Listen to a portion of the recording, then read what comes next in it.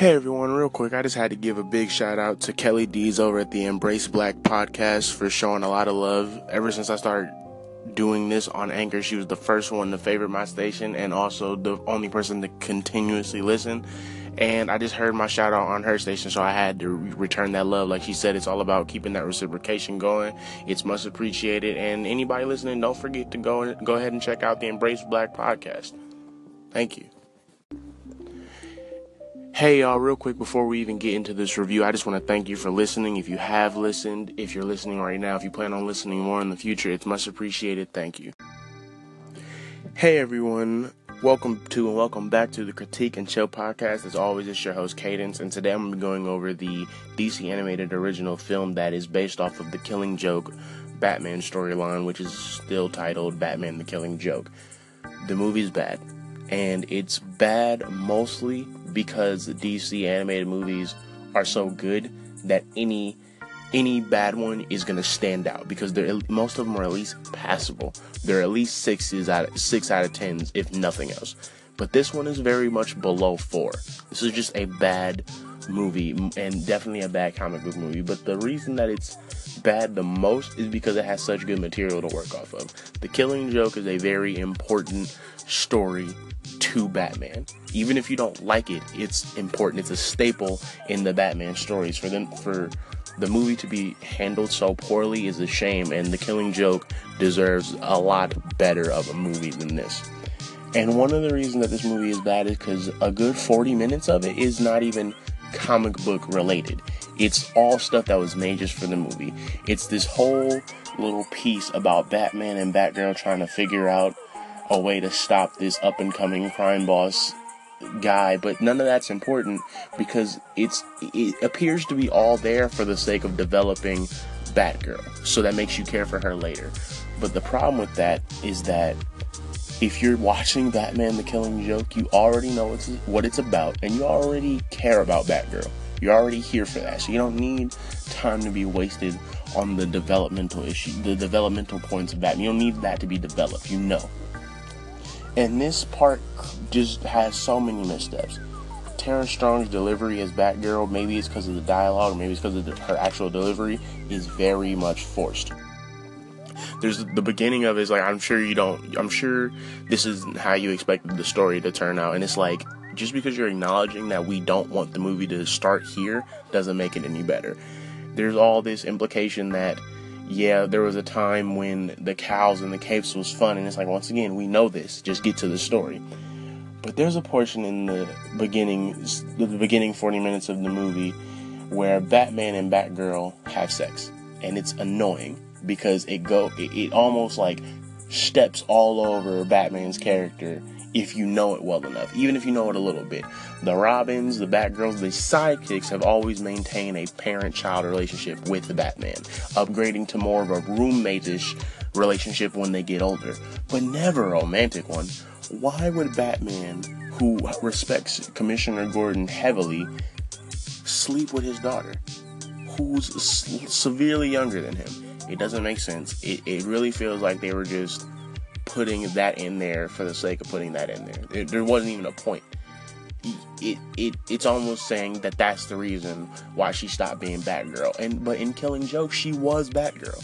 There wasn't no stop. She just was. It's forced. Like I said before, it doesn't slot into the story. It's just bad. And in the next segment, we're going to get into the Killing Joke parts of the movie.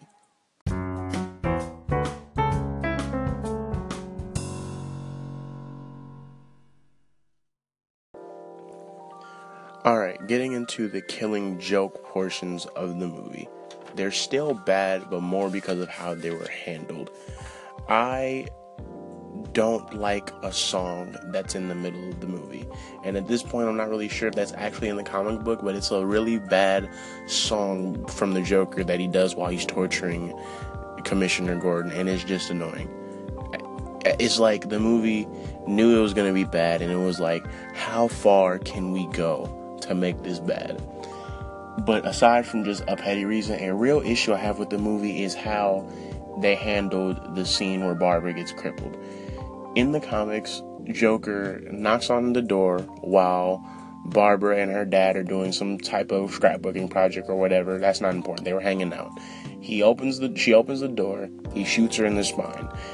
He gets his boys to hem up Gordon, and then he takes her clothes off and starts taking pictures of her. But in the movie, they leave it up in the air.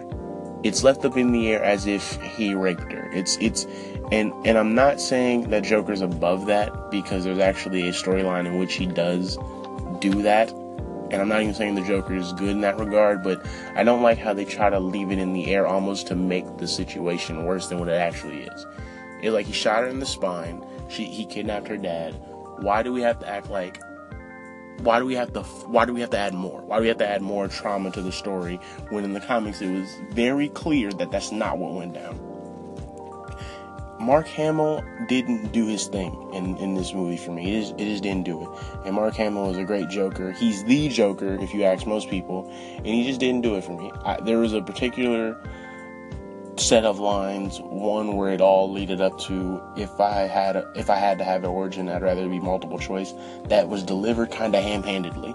It was almost like, we gotta throw this in there, we gotta have this here, and if we don't, then the movie's bad. And it was like, okay, it was mishandled to me. Then the second line that he delivered that was really bad was the "why aren't you laughing?" which was kind of like the whole point of the speech. That line, "why aren't you laughing?" And it isn't delivered right. It isn't delivered well enough for me. Other issues with the movie come with the fact that it's a comic book movie, of course.